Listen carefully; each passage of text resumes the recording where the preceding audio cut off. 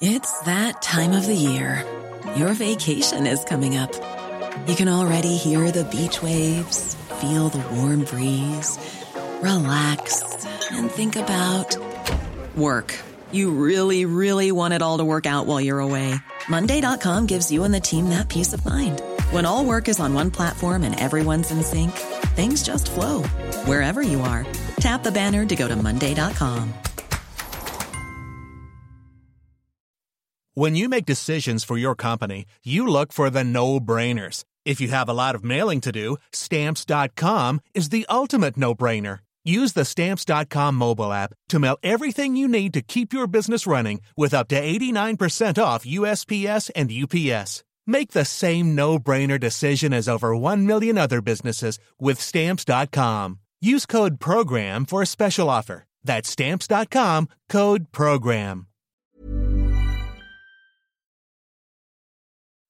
Independent talk. Proper talk. News talk. Talk radio. The Independent Republic of Mike Graham. With the self-appointed revolutionary of reason, Mike Graham. On Talk Radio.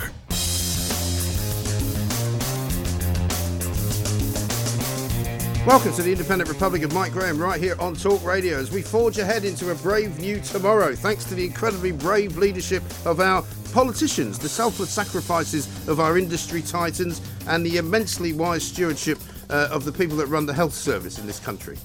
A very good morning. Oh, hang on. That's the wrong script. Sorry. Let's have a look at the headlines instead. The government apparently blew £8.7 billion on personal protective equipment and the Treasury has now written off the lot. They say it wasn't their fault.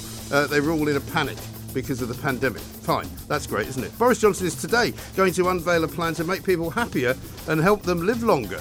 Does that mean he's going to resign? I mean, I don't know. What's the plan? Apparently it's part of the levelling up agenda. Electric cars, apparently, are now being proven not to be as green as we thought they were. And this is coming from an environment minister inside the government. Ukraine and Russia are still not at war, so that's good news. And the Metropolitan Police are in trouble again. Cressida Dick once more in the firing line. And it's nothing to do with a word that we're going to try not to say today. It's time for another scandal. This time it's a police station in London where officers, individuals, had all sorts of WhatsApp groups where they joked about hitting their wives and raping women. I mean, it's quite extraordinary what's going on inside the Metropolitan Police still to this day. Plus, it's Prime Minister's questions as well. So this morning we're kicking off with John Rentoul from The Independent. Is anybody out there actually doing anything worthwhile? And that's not a message to John Rentoul, by the way, because he's doing something very worthwhile. He's sitting here waiting to talk to me. 0344 499 1000. Tonya Buxton's going to be along as well. She's got plenty to say about the Sajid Javid U-turn on NHS vaccine mandates and also what has gone wrong with the leaders of the free world. Australia, Canada, New Zealand. I mean, it's all going very strange, isn't it? We'll also find out why the boss of British Gas is still working from home as complaints soar along with the price of their supply. And we'll have a visit from Lewis McLeod, who'll bring us his own version of a virtual Ian Blackford, maybe complete with a dog, after he was chucked out of the House of Commons early this week. I assume he's back today, but John will tell us that. Peter Cardwell for PMQs too. And as ever, we need to hear from you. 0344 499 1000 is the number. You're listening to the fastest growing radio station on the planet. It is, of course, Talk Radio. The Independent Republic of Mike Graham on Talk Radio. So John Rentoul is here, Chief Political Correspondent for the commentator, I should say, for The Independent. Welcome. Good morning. So here we are again. Another great week for news. So much to do, so much to talk about. I'm going to try and get through. And we're not going to use any words ending in gate. No, absolutely right. Do you know, like, this morning I came up with the perfect gate metaphor, and it should have been, of course, Garden Gate. Yeah. And I went, I can't believe I haven't thought that before. How did they miss that? How did I not think of it? Anyway, we're not going to say the other form of the gate. We're going to try and get through the whole show without even mentioning it. Not because we don't care, and not because people are sick of it. It's just that there's nothing really happening, is there? No. And Cressida Dick's got bigger fish to fry by the looks of it this morning with this story about the Charing Cross police station, which is horrendous. But let's kick off with the story that's leading the Daily Mail this morning. What a £13 billion waste. They're adding up the £4.3 billion lost to COVID fraud to now another £8.7 billion on PPE failings. I find it extraordinary. And there's probably more. I mean, the sums of money are absolutely astonishing. Eye-watering. We knew that at the time it was a national emergency, and public opinion was insistent that the government had to do more. And if you'd said at the time, well, this is going to lead to an awful lot of wasted money, people would have said, we don't care, just get us the PPE. I understand that part, and I get that sometimes you have to make ridiculous sort of spending work for you just because you need it. But unfortunately, a lot of the stuff they bought didn't work or was wrong. Yeah. Do you remember I was saying to Julie Harley-Breen, remember Dyson made a load of ventilators, and in the end it was revealed that we didn't actually need them. Well, that is absolutely true. I mean, we were operating half blind in a chaotic new situation. So I think you can't criticise civil servants and ministers for the number of mistakes that were made, but I mean they look horrendous in retrospect. And the real lesson is, how do you have processes which can kick in quickly if there's another emergency of that kind that doesn't lead to this chaos. And even though, I accept almost all of what you've said, but it still doesn't mean that we should then allow them to just write it all off, because they know who got the money. They also know which of those people who got the money were kind of a little bit on the dodgy side. I mean, even Del Boy would have, shaken his head when he was offered to do a deal with them. And many people we know personally have benefited hugely, bought houses, bought cars, bought many boats. People you know. Well, many people we know have been written about. It's been written about, and all sorts of people have become very much more wealthy as a result of this. Some of them were connected to the Tory party. Some of them were friends of Matt Hancock. We know all that. Yeah. Why are we not going after them? Why are we just going, let's just write off all this money? Because the Mail is saying that this would have covered, if they hadn't done all this, it would have practically covered the national insurance rise, which is going on in April. Yeah, but that's confusing. That's confusing revenue and capital, isn't it? I mean, it would cover the tax rise for 1 year. Yes. That's all. Yes, but I mean the point is, it's we have reached a point, I know, in politics where billions are written off all the time, but doesn't mean it's the right thing to do. No, to me. But they're not written off at this scale. I mean this is most unusual to write off such vast sums. I mean, obviously the government every year writes off a small amount of fraud or tax or tax evasion that it can't get back. I mean, it is difficult to recover all this stuff. It is. And presumably the calculation is, I mean, I don't know, but presumably the calculation is it would cost more to That's get what they money always back. say. But that's what it would just to write it off. But this is the old civil service argument, isn't it? It's like the Sir Humphrey Yes Minister stuff. Well, no, it's not worth doing that because it's far well, it's very easy from the outside to say you're not trying hard enough. Well, it is. Well, I know they're not trying hard enough. Most of them still not working in the office. I mean, we know that from the start. So, but the point is that you cannot just be so, I think, just spendthrift-like with the public purse. We are supposed to be now being more frugal. They're asking us to pay more tax in order to cover the amount of money they spent. And if at least half of the money that they spent was spent fraudulently, I mean, for example, with the COVID fraud, I mean, some of those companies that were given money were literally set up the day before the claim was made. Now, that does seem a little. You can't tell me extraordinary that they shouldn't have checked on those people better, right? No, and so therefore that was just that was a mistake. It was a COVID problem. We just have to live with it. That would have seemed a very simple thing to do, to say we're not actually handing any of this money out to companies that haven't existed for some time. Well, because for example, an awful lot of freelancers that we've spoken to over the course of time who never received any money at all, and some company directors who never received any money because the company wasn't formed. In enough time to get furlough money for employees. But somehow you could form a company 5 minutes before you made a claim for the COVID money. I think that's right. But the question is, can Labour make that charge stick? And I think they're doing quite a good job of it. I mean, Rachel Reeves, the Shadow Chancellor, is pursuing this line of fraud and waste under this government. But in the end, it's probably more to do with the civil service than it is to do with anybody, isn't it? I mean, that's the problem. It's not party political. If Labour were in charge, it would have been just as bad. Well, that's what I suspect. Yeah. But maybe I'm too cynical. But I mean, I just think Labour were actually asking for more money to be spent at the time. I mean, they every time the government did anything, Labour said it's not enough. No, but because we know this from old, don't we? Any politician's answer to any problem is, well, throw some money at it, and everyone will be happy. Well, and in this case, it was almost literally throwing money. Yes, I mean, it literally was. Not caring where it ended up. Out the back of a lorry, which I presume is also why the whole levelling up strategy is going to be looked upon in the same way, because that's more throwing money at something somewhere in the north of England. Oh, that's a good idea. Let's go and give them some money because that will make everything better. Well, really? I mean, I saw a story this morning. It was an extraordinary story. 10-year plan for longer lives in a happier Britain. So the levelling up thing has now been sort of tied to Boris Johnson, who's now got some kind of new elixir of life for everybody, and he's going to hand out presumably, potions once a day or something. It says Boris Johnson will today unveil 12 missions to make people happier and to help them to live longer. Well, I'm not sure I want to live any longer, to be honest. I mean, I do not want to be walking around, staggering about, unable to drive, unable to eat, unable to drink, unable to see, unable to hear anything. I mean, I've always said if I get to the point where I'm that old, I'd rather not be around. Absolutely. I mean, you've got to balance living longer with quality of life, haven't you? You have. But I think that's a reference to the fact that there has been a widening gap in life expectancy between the southeast and the rest of the country. But that's a poverty gap more than anything else, isn't it? Exactly. I mean, and to have a Conservative government dealing with New Labour problems in that way seems like a thoroughly good thing to me. I mean, I take your point about the danger of just assuming that it's the government's responsibility to throw cash at the problem. Yeah. But I think the New Labour government actually showed how an intelligent government can deal with some of these deep-seated social problems. And if Boris Johnson wants to copy Tony Blair, then that's fine by me. Yeah, but if they solved these deep-seated social problems, why have we still got them? Well, because they're deep-seated. Oh, I see. So they didn't solve them then? No, because things were looking pretty good by 2010.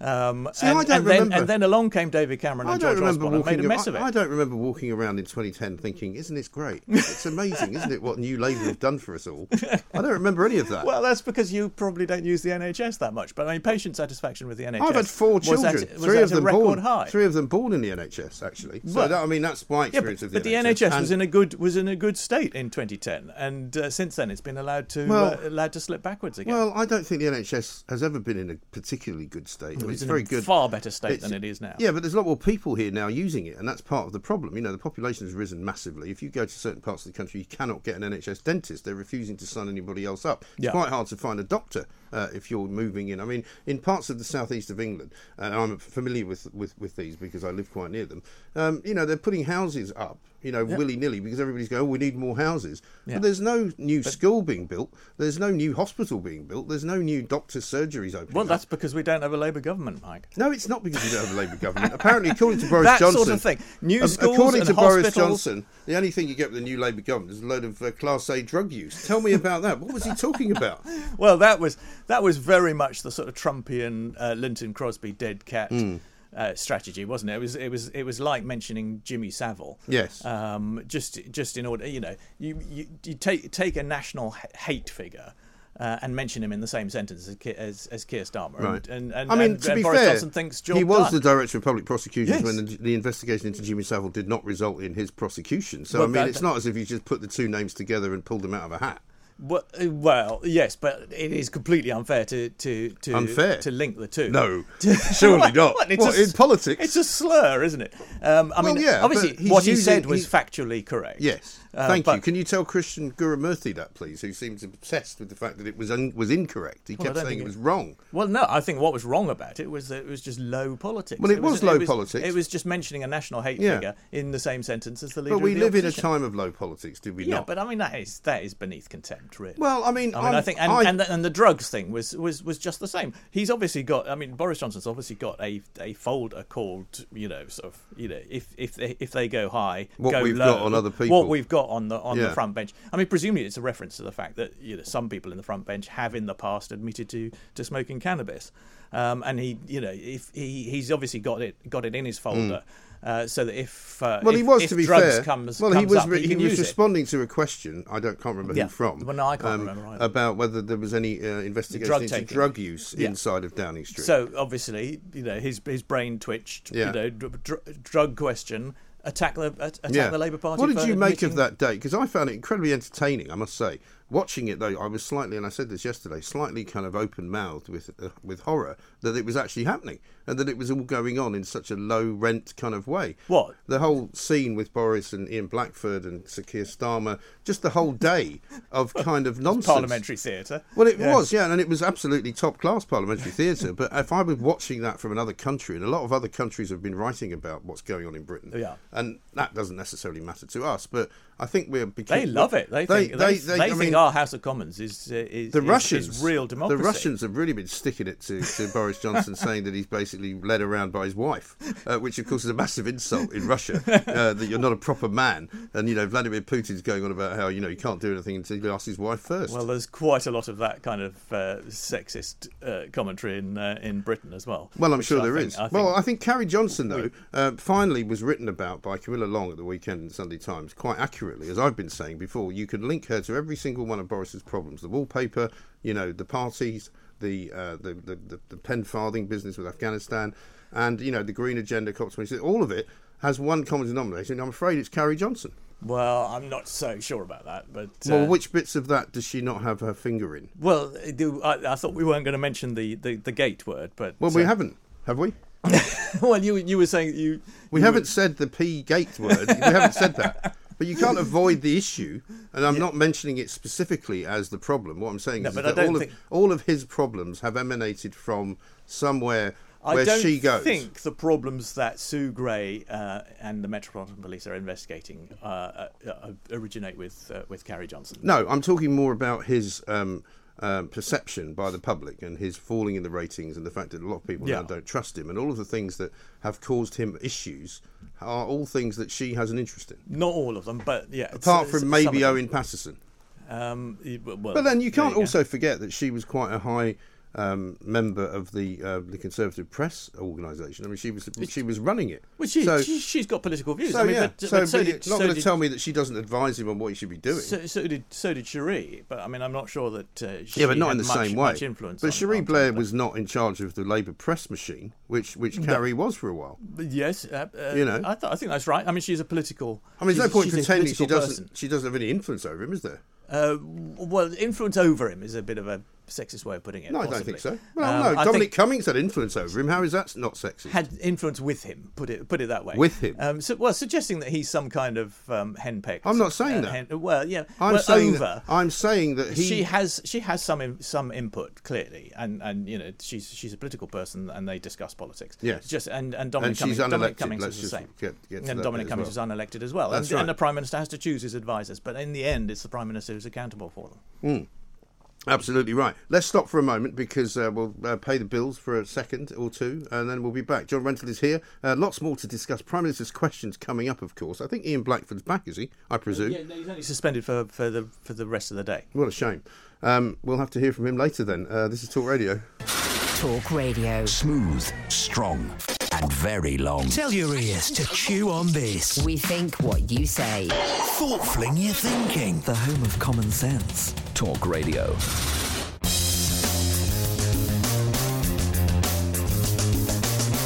Welcome back to the Independent Republic of Mike Graham right here on Talk Radio. We're going to talk about the Metropolitan Police coming up. We're going to talk about electric cars as well, which apparently are not as green as everybody thought they were. Prime Minister's questions coming up later. Peter Cardwell will be here. John Rentoul's here right now, though.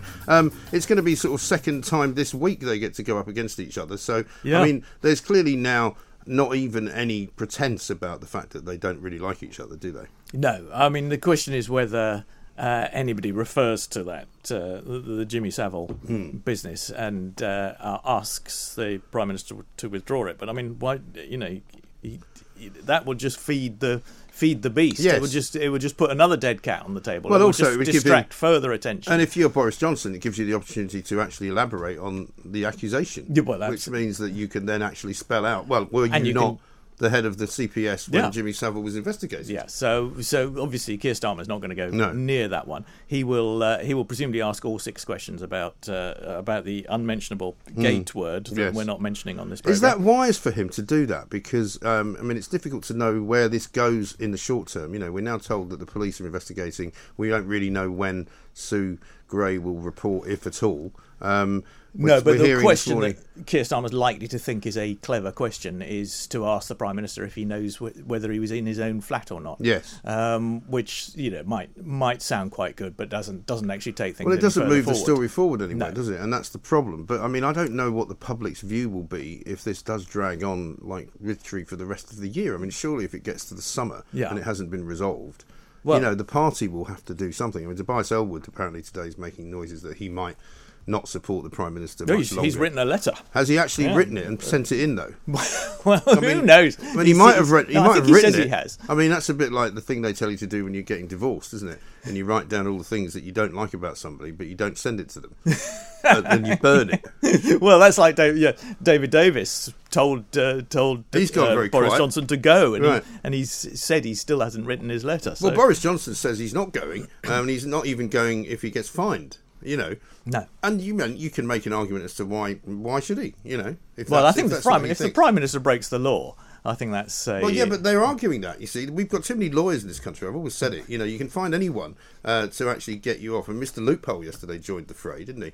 Well, he said he could get them all off on the grounds that they were, you know, under some kind of Official Secrets Act or something. Yeah, well, if the Prime Minister goes to court, I mean, if he contests, well, he won't, will he? Fixed He'll penalty just pay notice. it. Well, but then he's admitting that he's broken the law. That's the problem. That's where it's open to interpretation, because people will say, well, it's not the law. I mean, I spoke to a QC the other day who said it's not a criminal act to break a law which gives you a penalty notice. So if you have got a speeding ticket, for example, you haven't actually broken the law. I think that's what lawyers will tell you. If you don't contest it, I think you are accepting that you broke the law. No, you're accepting that you were speeding in a car, which is not the same as breaking the law. Well, that is against the law. It's not. Well, apparently not. The coronavirus regulations. It's not me saying it. I said to Mr. Chris Daw QC, who is one of your lot more than he's one of mine, right? And he said, I said, would you advise Keir Starmer to stop using the word criminality? And he said yes, because it's not a criminal act.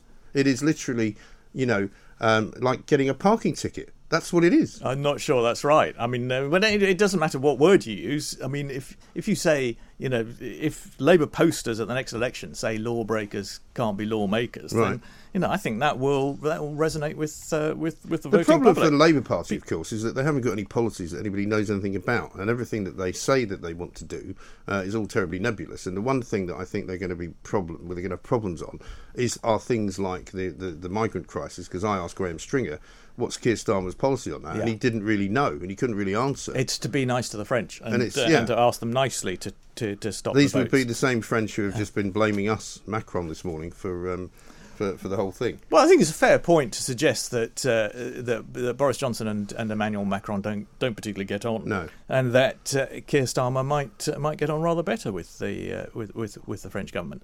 I mean, I think that's a reasonable. Yeah, but reasonable people in argument. this country who voted to leave the European Union might not want him to get on better with the French government. But I don't. You're absolutely right that the Labour Party does not have any strong offers. It'll be interesting to see whether Keir Starmer goes on this fraud and waste business as well. I think he'll struggle on that one because, again, as you said, they'll just say, "Well, what would you have done?" Yeah, well, but Keir Starmer said, "Well, I wouldn't have done that." Yeah, but he can say that, but it means nothing. Yeah, well, actually, no. But I think, as we were discussing, it does sound plausible that if you had said, we're not going to give money to companies that have just been set up yesterday, and Keir Starmer can claim he would have. He would have been more careful with the public's money. But we'll never know if he would have been any better because he's not there. No, and that's the point. It's a bit like the Lib Dems who used to say we're going to do this, that and the other. You go, well, it doesn't matter, you're never going to be in power.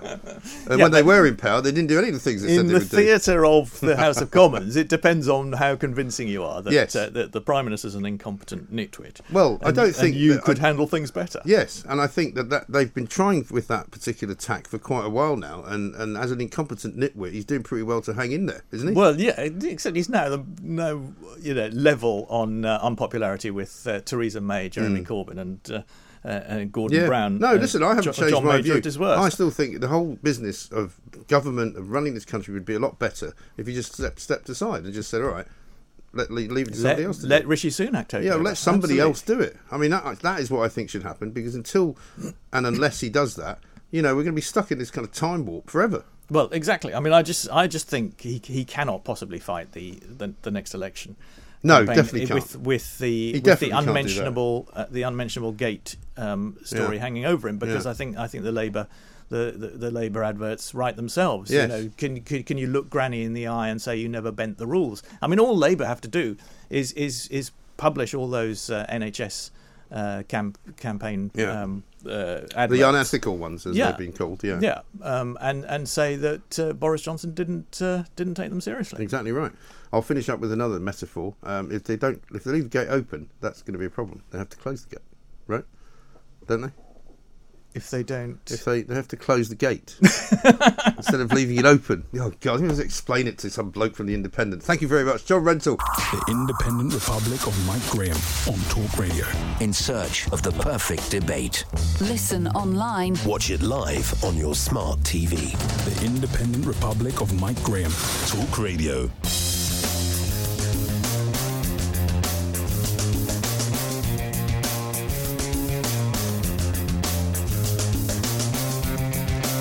Welcome back to the Independent Republic of Mike Graham right here on Talk Radio. We are, of course, now available on television, on Apple TV, on Rakuten, on Samsung TV Plus, Roku, YouTube. Now we're on Amazon Fire as well. Simply go to the talkradio.tv page or download the app from the App Store. It's the Talk Radio TV app. Now, lots to talk about this morning. PMQ's coming up a little bit later on. We'll take your calls as well on the whole situation. We're trying not to mention the P word. We might not have to get away from talking about it as much as you might think we should. But the point is that, Tobias Ellwood, we are told, has now put a letter in. We're waiting to see with the 1922 committee whether the number of letters and the magic number has been reached at some point. There are certainly many people now who think it's simply a matter of time before Boris Johnson goes. You can still call me, of course, and give me your views on all of that, 0344 499 1000. Right now, though, let's talk about Cressida Dick and the Metropolitan Police, because up until yesterday in the afternoon, Cressida Dick was under quite a lot of pressure anyway because of the way that she's investigating what went on inside of Downing Street and exactly how many times the rules may or may not have been broken, or whether that's going to result in any kind of handed out notices. People originally at the Metropolitan Police were saying, if we do give anybody a fine, we won't tell you who they are. Boris Johnson has simply said since then, well, of course, I will admit to it if I do have to pay a fine, but I still won't leave the job. It now turns out there's yet another scandal, this time around the Charing Cross police station, in which it's been discovered that the people operating there, the police officers attached to that particular police station, were making all sorts of ghastly, horrible, derogatory remarks about women, about gay people, about disabled people, about Muslims, joking about raping women. I mean, it seems hardly believable that this has been going on under the auspices of the Metropolitan Police. Nusrit Mehtab is here, former Scotland Yard Superintendent. Nusrit, a very good morning to you. This is horrendous, isn't it? Absolutely. Good morning, Mike. Yes, it is, Mike. And one of the things that I've noticed is that really people are saying, wow, this has come out, how awful it is. But this isn't the first time it's come out. We've been here before. We were here last year and the year before when we had images of the two sisters, Biba Henry and Nicole Smallman. We've had Sarah Everard. We've had the visual policing of the visual of Sarah Everard. And we've had loads and loads of other things that have come out. Yet this one is particularly, I think, horrific because of some of the actual narrative that has been released with reference to raping women and dressing up as sex offenders and molesting children. But it's not a surprise, just very, very disappointing. Yeah. When you say it's not a surprise, I mean, you were in Scotland Yard yourself. I mean, can you tell me that on a sort of, daily basis you would come across things like this? I have been in Scotland Yard and I've worked there. On a daily basis, I would say no, because it was more insidious. What's happened is there's this invisible canteen culture which has now been exposed. So it was always there, but it hadn't been eliminated. It just showed itself in different ways.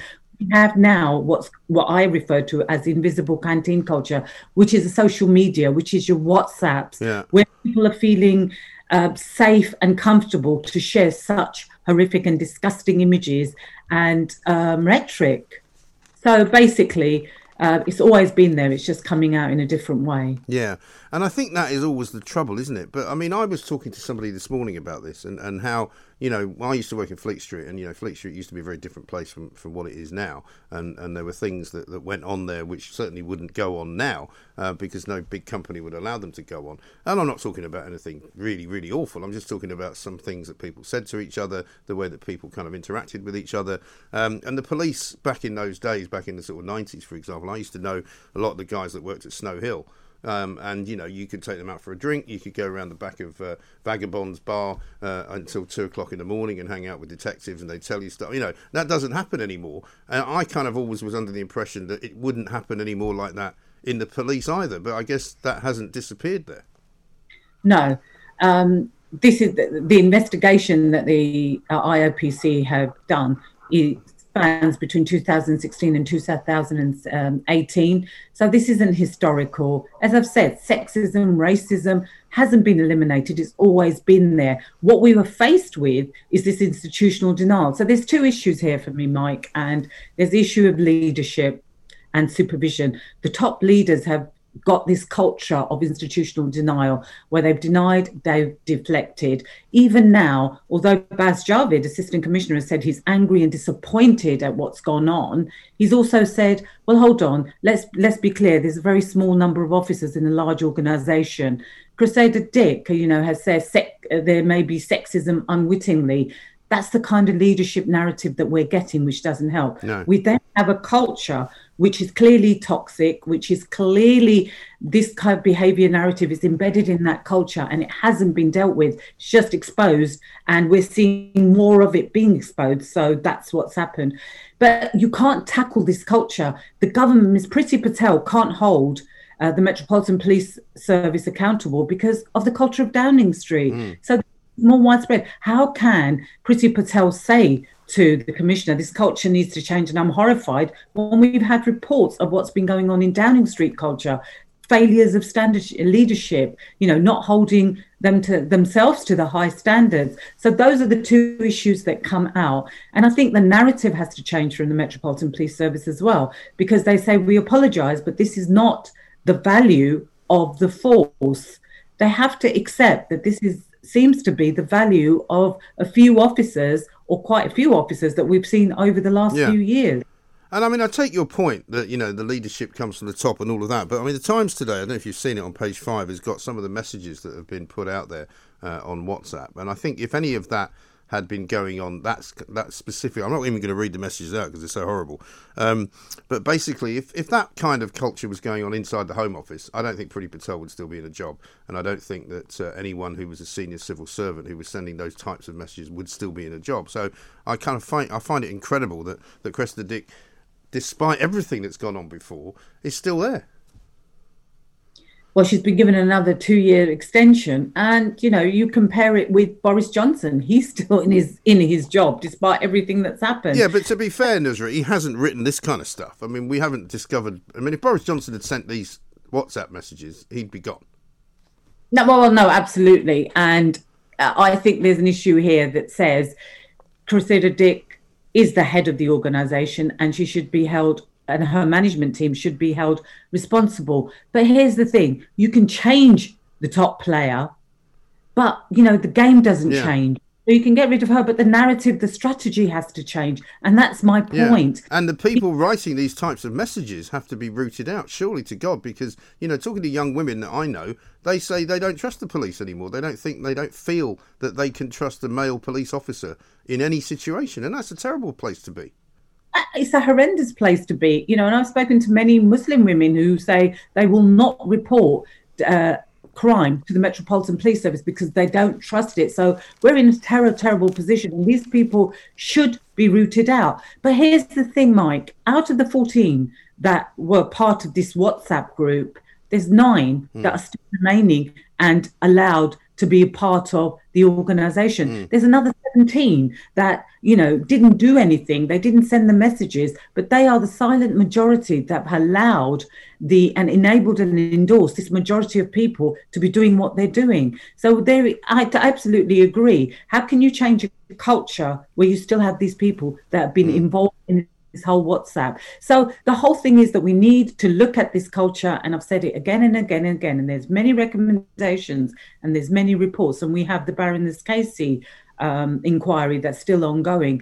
But you can't keep having inquiries. You can't keep saying, well, we've got this inquiry, we may recommend some of the recommendations. You need to deal with this matter now, and that's to tackle this culture head on and actually have zero tolerance. The Met does say we have zero tolerance, yet you see that these people are still allowed to stay within the culture. How is that zero tolerance? So it comes back to my point of leadership, tackling leadership, better supervision, and actually stop this institutional denial and start to deal with the culture and take it head on. Trust and confidence is at the lowest amongst women. It's at the lowest amongst minorities. I was, approached yesterday by a 17-year-old young girl who was interested in a career in policing. And I've got to say that for the first time, I had to step back and say, I don't think that might be a good career choice. Maybe you should think about something else. Because how can you say to somebody, join the organisation when the culture is such? But this has been going on for decades, Mike. And my point is, when will change actually come? All the right noises are made, but then we just don't see a difference. Right. No, there's clearly a massive problem. Nusrat, thank you very much indeed for talking to us. Nusrat Mehtab, of course, former Scotland Yard superintendent. It's absolutely extraordinary what is going on inside some police stations in this country. If you've had dealings with the police, of course, we'd love to hear from you. I imagine you wouldn't have had the kind of dealings we're reading about in the Times this morning, but it really is quite disgraceful that Cressida Dick is still in a job. I mean, if it wasn't for what's going on in Downing Street that she's investigating, if it wasn't for all of the previous problems that the Metropolitan Police have had, if it wasn't for her terrible stewardship of the organisation, this surely would be enough to get rid of her, wouldn't it? 0344 499 1000 is the number. This is Talk Radio.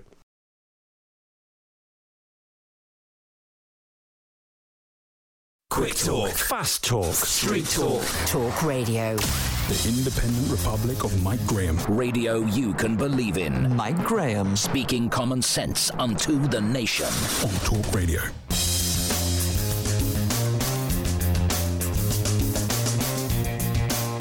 Welcome to the Independent Republic of Mike Graham right here on Talk Radio. It is, of course, Prime Minister's Questions Day. It seems a bit like deja vu all over again, as they used to say, because they were only in there the other day, weren't they? Ian Blackford apparently is going to be back after being suspended for a day. What a pity. I was hoping he would just stay away for a while, but he will be here. Lewis McLeod will be back as well here with us. He, of course, does a better Ian Blackford impression than Ian Blackford himself. I'll do the dog.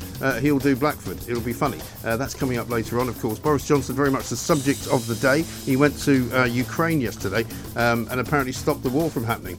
That's if you believe his spin doctors. Of course he didn't stop the war from happening. As I said yesterday, he couldn't actually stop anybody having a party in his garden. Tonya Buxton's here with us this morning. She's going to give us what her view is of Boris's plan to help us live longer and be happier.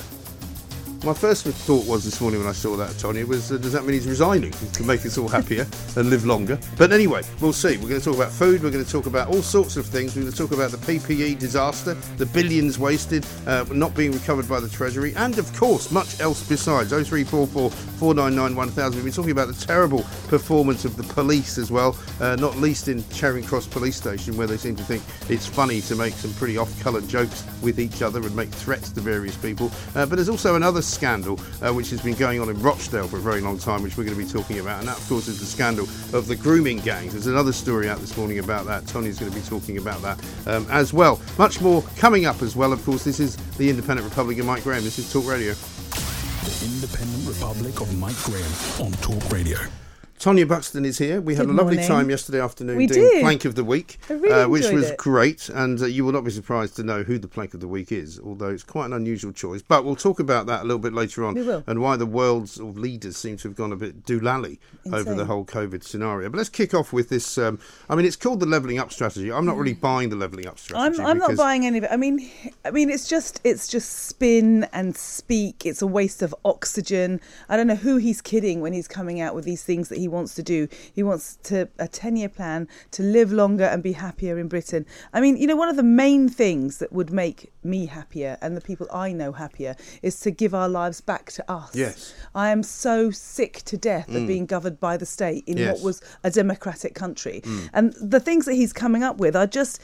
They're just lip service. Yeah. You know, none of this is real, you know, kind of educating kids. Well, sorry. Did you know that we should educate our children? Yeah. Did you know that when they come out of school, they should be able to read and write? So, this is something new. And they've made this ludicrous pledge, haven't they? We will pledge to end illiteracy and innumeracy in its children leaving primary school by 2030. Well, sorry, that's 8 years from now. What are they doing? So that means there are people who are not even in primary school now who are hopefully going to be numerate and literate by the time they leave primary school. It's madness. I presume they've got a few innumerate people in the Treasury, by the way, who can't seem to add up numbers. I think that's the case very much so.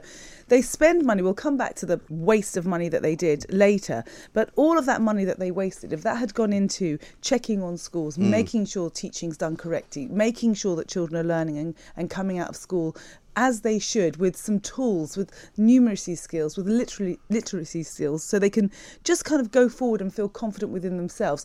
How can it be in Britain today we have children that leave primary school without being able to read or do numbers? How is that so? It's incredible, isn't it? And it's like he's coming out with this grand gesture. Oh, it's something miraculous that he's going to do. Yeah. It's and you a shame used to be that a we teacher, haven't done it. because people don't always know this about you. Yes. You were a teacher, weren't you? I was a primary school teacher. What did you find was the main cause of children coming to you perhaps without any of the skills that other children had at the time, at that age?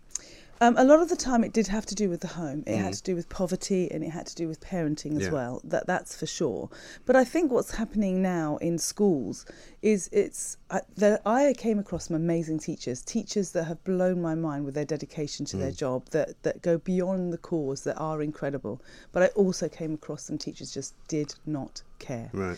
Did not care, and so therefore children were slipping through without being caught. And we do and need they a bit more find it help. sometimes easier, don't they, schools, if they've got difficult children. I mean, I know just from my own personal experience at a school in Sussex where my kids went, was a primary school, and it was a very good school, but then it kind of expanded and it got an Ofsted 1, and then more people wanted to come, and so they had to make more classrooms, and the bigger it got, the worse it got, and the more that then people, I think it was the local council, placed disadvantaged children into the school, but the school didn't really help them. They kind of put them off in a room, gave them iPads, left them to their own devices because they were too difficult.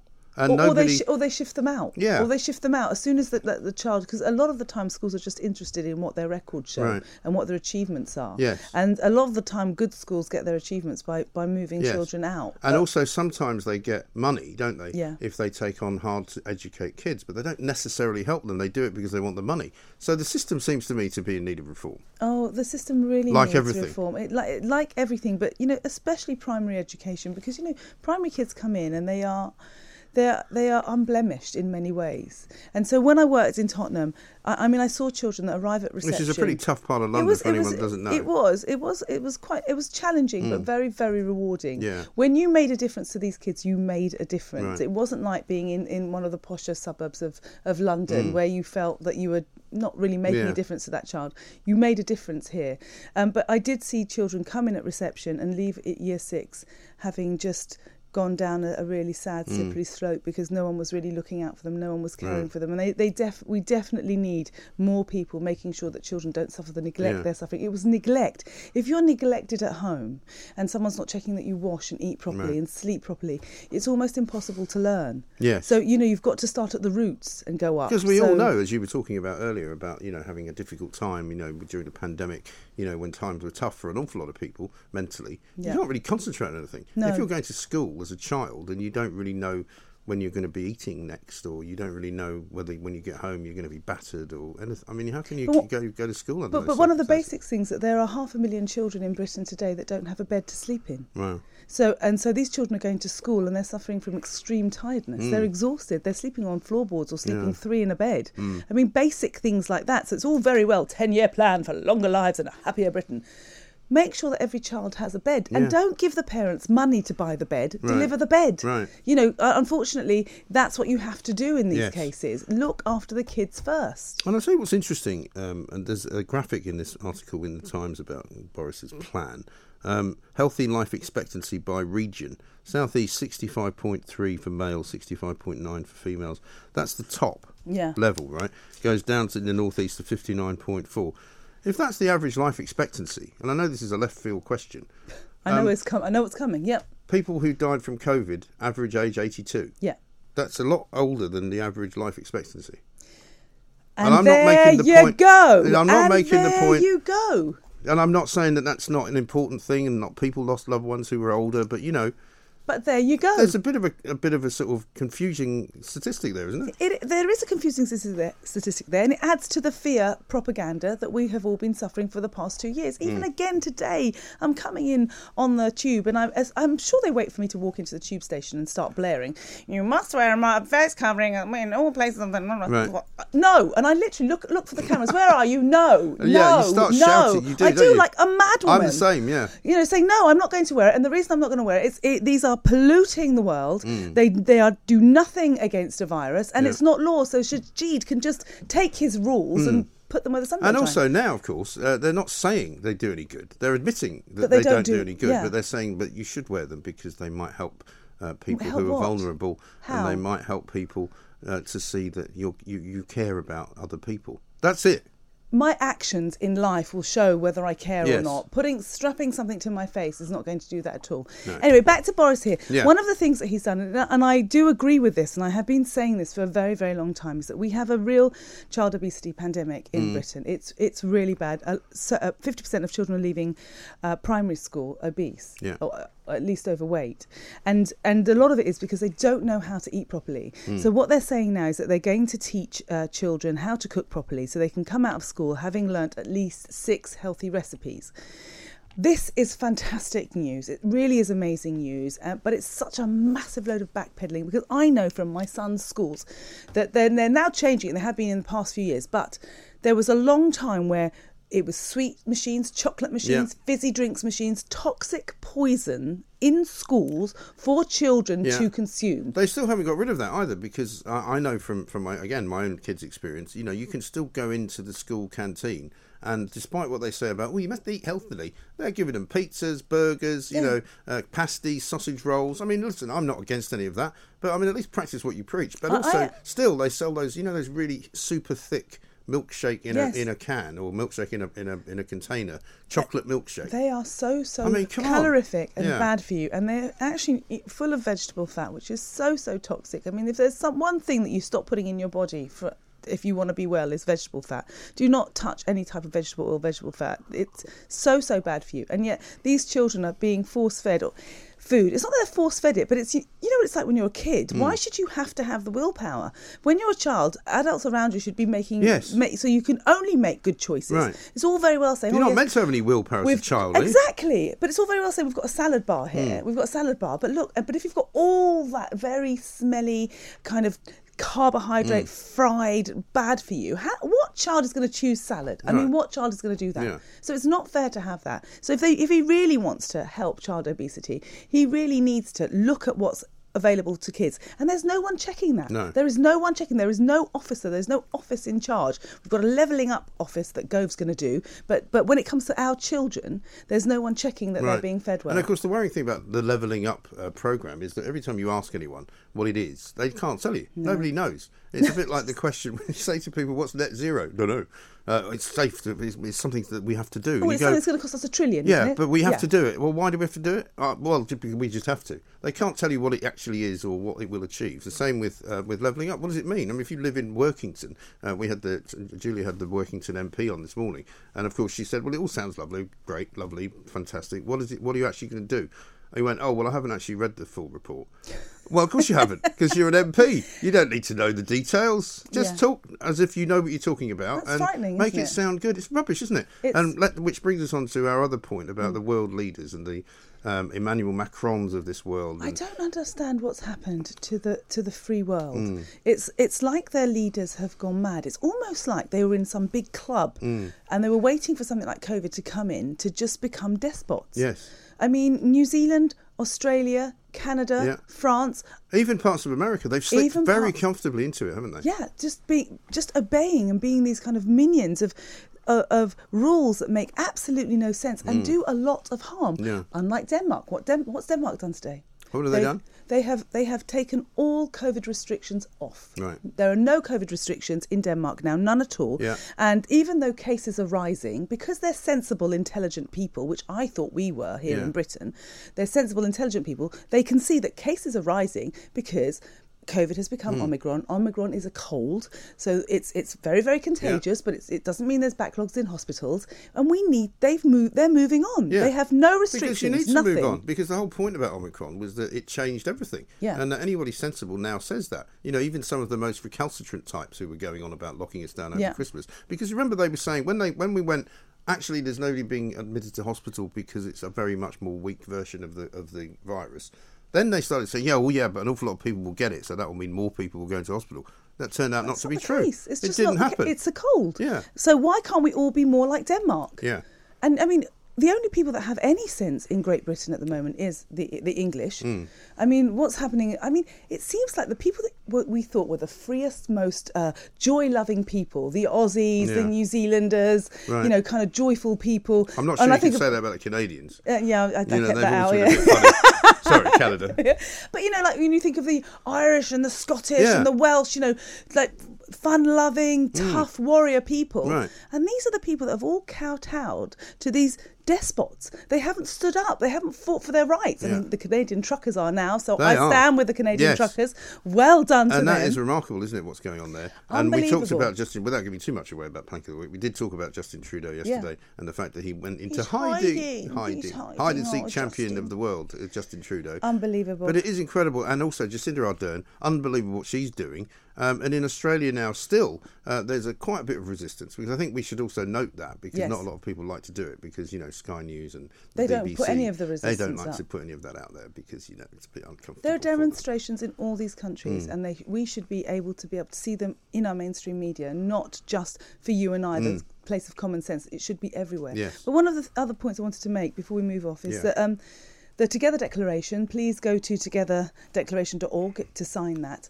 have worked really hard. And we think that we've got rid of the NHS mandates. But, you know, Sajid, he's a slimy little slug of a man, isn't he?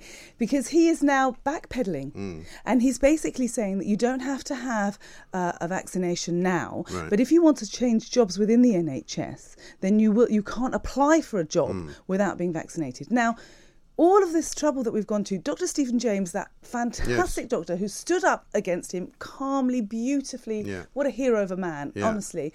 All of that is he's backpedaling, so it's not going to happen. We need to make sure we keep on it. That's why we need to make sure. Backpedaling. It's like he's on a unicycle, like one of those guys that goes backwards and forwards. You know, when you see him in Covent Garden, they're sort of riding around, but they go forward, they go back, forward, a bit over there. But it's very dangerous if you work trick cyclist. But if you work within the NHS and you want to kind of carry on with your career, you want to apply into another hospital, into another section, then you can't do it. Yeah. So he's lying again. You know, it is time now. Omicron is a cold. It does kill some people, unfortunately. Like all illnesses, kill some people. Like, you know, I could, you know, walk out into the street and get run over. I could get some terrible cancer. People die all the time. People die all the time. We have to step away from this fear-mongering of COVID, because that's what's controlling us. Yeah.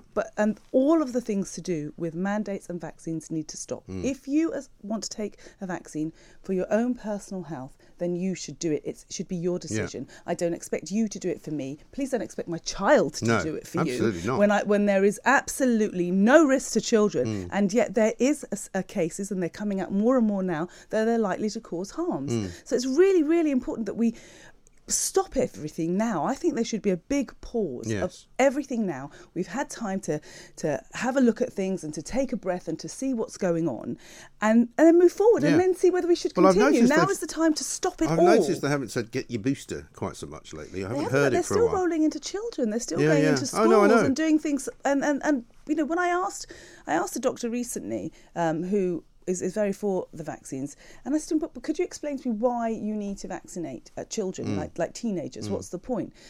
And he said, well, it's to make sure that they don't get off school. I said, well, they don't get off school. They didn't care about that last year. Yeah, exactly. I said, I don't care off school. It's for their mental health. I said, but explain to me why it's for their mental health. And they can't explain anything. I said, well, you know, you do it for others. I said, never in history, in the whole of humanity, has somebody... I've never taken a paracetamol, so you don't get a headache. No. Because we know this medication, which is absolutely fine, doesn't stop me from transmitting or getting it. So just, you do it for you. You do you, and leave me do me. Exactly. It's a very good message, that. I think I don't think I could repeat it, because I'd probably mess it up. But Tonya Buxton is here. We're going to come back and talk about cookery. school for children, because I think we need a bit of that as well. This is Talk Radio. Talk Radio. Get a grip. Raw talk, pure energy. More taste, more flavour, more outspoken than ever. Clear-headed, honest opinion. Lively debate. Talk Radio. Welcome back to the Independent Republic of Mike Graham, right here on Talk Radio. Lots going on today, of course. Prime Minister's questions coming up. Peter Cardwell will be here for that. We're also going to talk about electric cars, because guess what? Everything I said about them is true. They're not very green. Don't get one. It won't make you any better as a virtue signalling green person, because apparently they're very, very polluting. So we'll get into that in a second. Tony Buxton is here, however. Let's talk about food, because another one of your favourite subjects. It is my favourite Suggestions subject. that kids should be taught how to cook. Well, yeah, shouldn't they? I mean, this is what's so incredible. I know that from my own children that they had very minimal cookery lessons at school, are often taught by people who didn't know how to cook themselves, and with no innovativeness to the way that they were cooking at all. So I think it's a really wonderful thing that children are going to learn to. It says they need to learn 6 basic recipes, which I think is a really good idea. Because look at this, child obesity worsened significantly during lockdown. Really? Oh my God. I mean, so you Imagine lock a child in, you don't let them go out to play, you seal up all the playgrounds, you tell them they're allowed out once and a day. they can't see any of their friends. They can't see any of their friends, they can't run around, okay, and all they can do is stay home, and you're surprised. You certainly can't play any collective sports, because you might kill somebody. No. I mean, I want a spotlight put on these things, Mike. I want us now to have a look at what we have done. And we need to just speak about it. You know, it's no good just brushing it up under the carpet and saying, it was a mistake and off we go. We need to really put a magnifying glass on every single mistake we made that was done to us, and make sure it never happens before. And, you know, if the government had been serious about this during lockdown, which I never agreed with. You know, from the beginning, it never made any sense to me at all.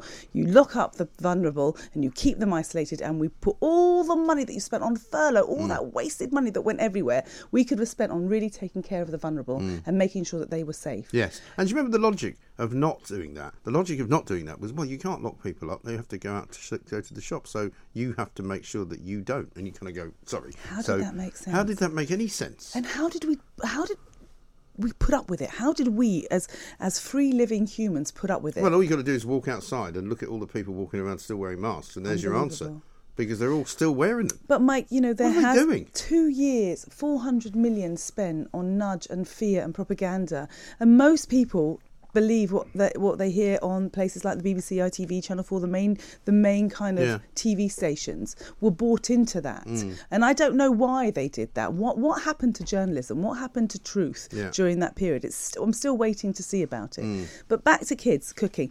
I mean, if he was really serious about that, he would have had cookery lessons on. I would have happily gone and done free Zoom cookery lessons for all the kids throughout the 2 years.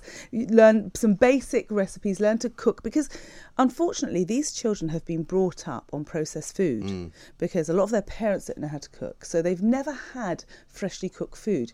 You have to retrain your palate to a certain extent, because if from a very young age all you've had is copious amounts of sugar and salt and processed and MSGs and all these things that go into the food, it's going to take a moment to retrain your palate, to go back to trying tasty things. And it's a long road. Yes. We should have never been here. But it's a very, very valuable road, isn't it? Because it's so good. Valuable. It's creative. You get to spend time with your own children. You can teach them yourself, you know, about all the various things that you know.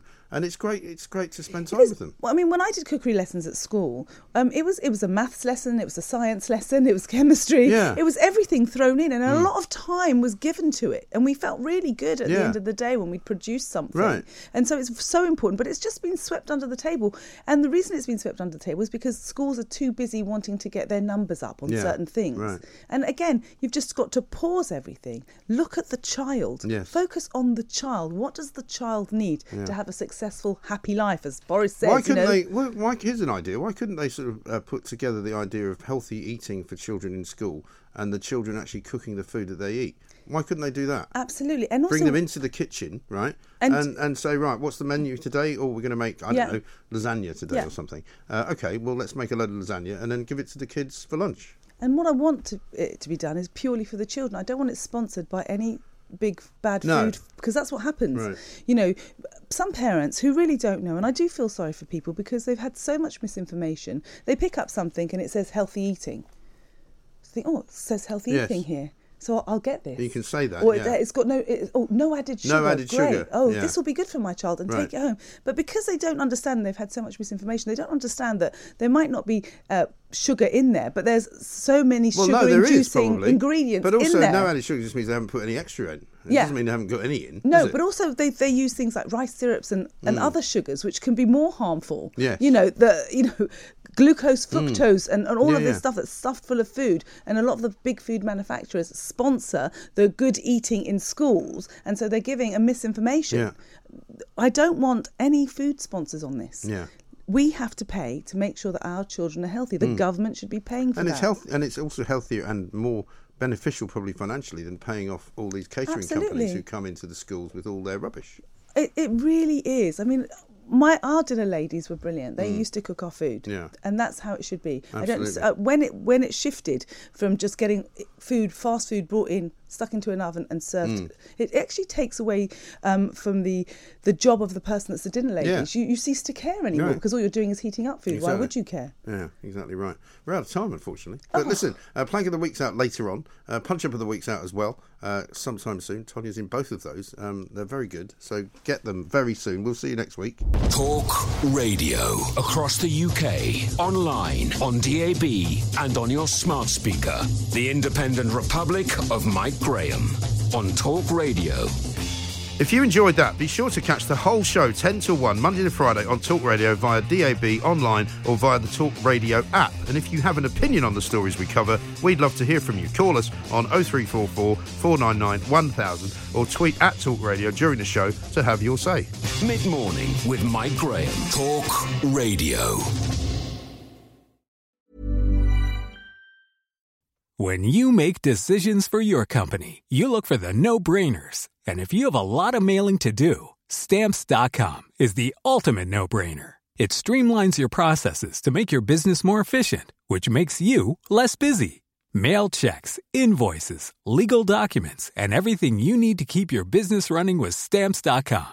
Seamlessly connect with every major marketplace and shopping cart. Schedule package pickups and see your cheapest and fastest shipping options from different carriers, with rates up to 89% off USPS and UPS rates. And with the Stamps.com mobile app, you can take care of mailing and shipping wherever you are. Make the same no-brainer decision as over 1 million other businesses with Stamps.com. Sign up with code PROGRAM for a 4-week trial, plus free postage and a free digital scale. No long-term commitments or contracts. That's Stamps.com.